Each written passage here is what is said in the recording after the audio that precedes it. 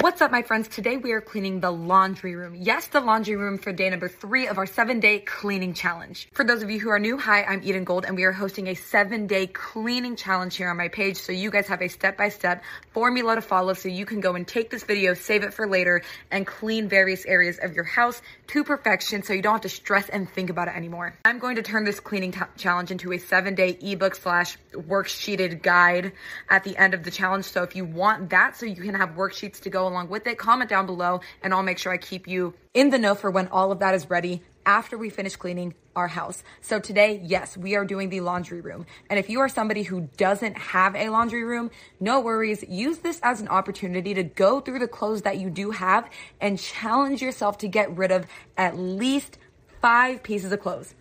Or we can do 7 because lucky 7s, right? So without further ado, let's get right into it.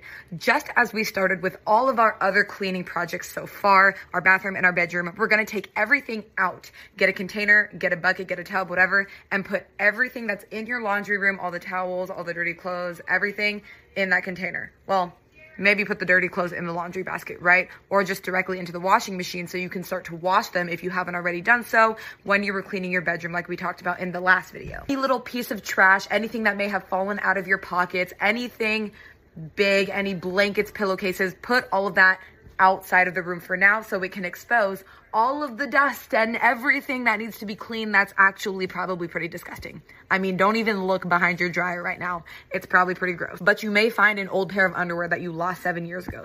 So step 1, take everything that is in the laundry room out of the laundry room. When it comes to trash, just take the extra second to pick up all those big pieces of trash and fluff balls and whatnot and throw them away. It may even be helpful to have a trash can next to you so you can just throw stuff away that you don't want around as we begin to clean and when we sweep the floor, so on and so forth.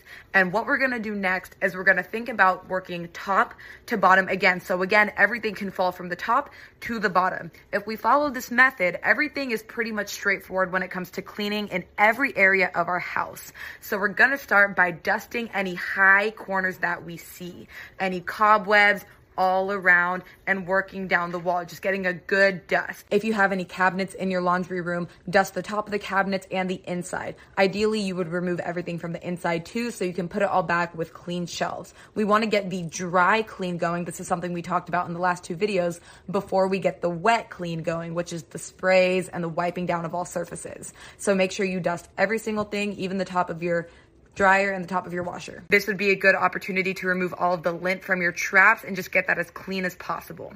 Now, if your cabinets are above your dryer and your washing machine, clean those first so again, all of the dust falls down, and start to use your wet cleaners to clean out the inside and get those corners and whatever you got to do to make them look nice and fresh and appropriate for storing towels, for storing all of your cleaners, so on and so forth. Clean your cabinets first if they're up high. Once all of the higher surfaces are clean, maybe you have a fan up there you want to clean as well, let's clean the washer and the dryer to make them nice and pretty and as clean as a washer and dryer can be. Referring back to the lint drawer, while you probably got the majority of the lint off, there's still pieces that you likely didn't get. So I recommend using a lint brush or using your vacuum to try and get as much of it out as you can so it's cleaner for the long run, so it doesn't start to build up and have that gunk all over it. If you're using a lint brush, you can use the vacuum to kind of clean off the lint brush and keep going to get as much out as possible. Cleaning your washer and dryer isn't just about spraying the top of it and cleaning. Look inside to see if there's any dyes or stains that need to be removed, any crayons, any ink, any liquids that are in there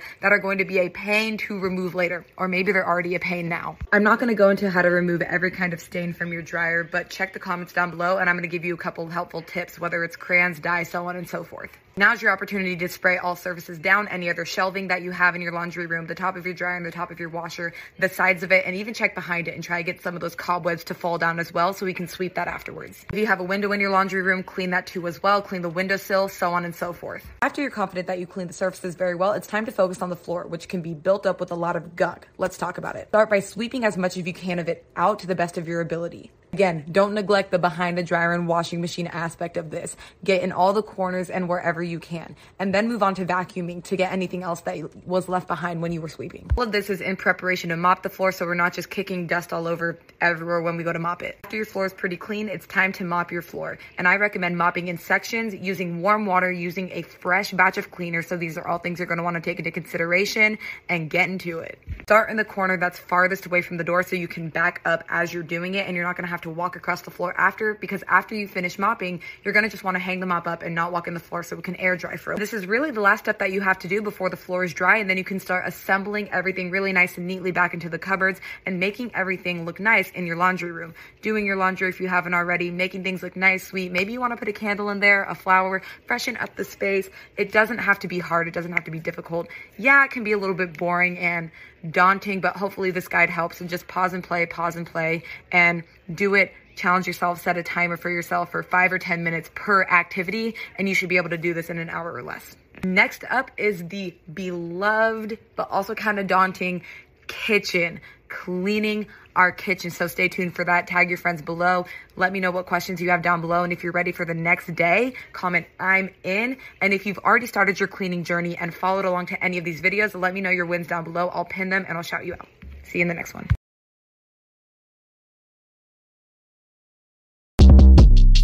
Short Cast Club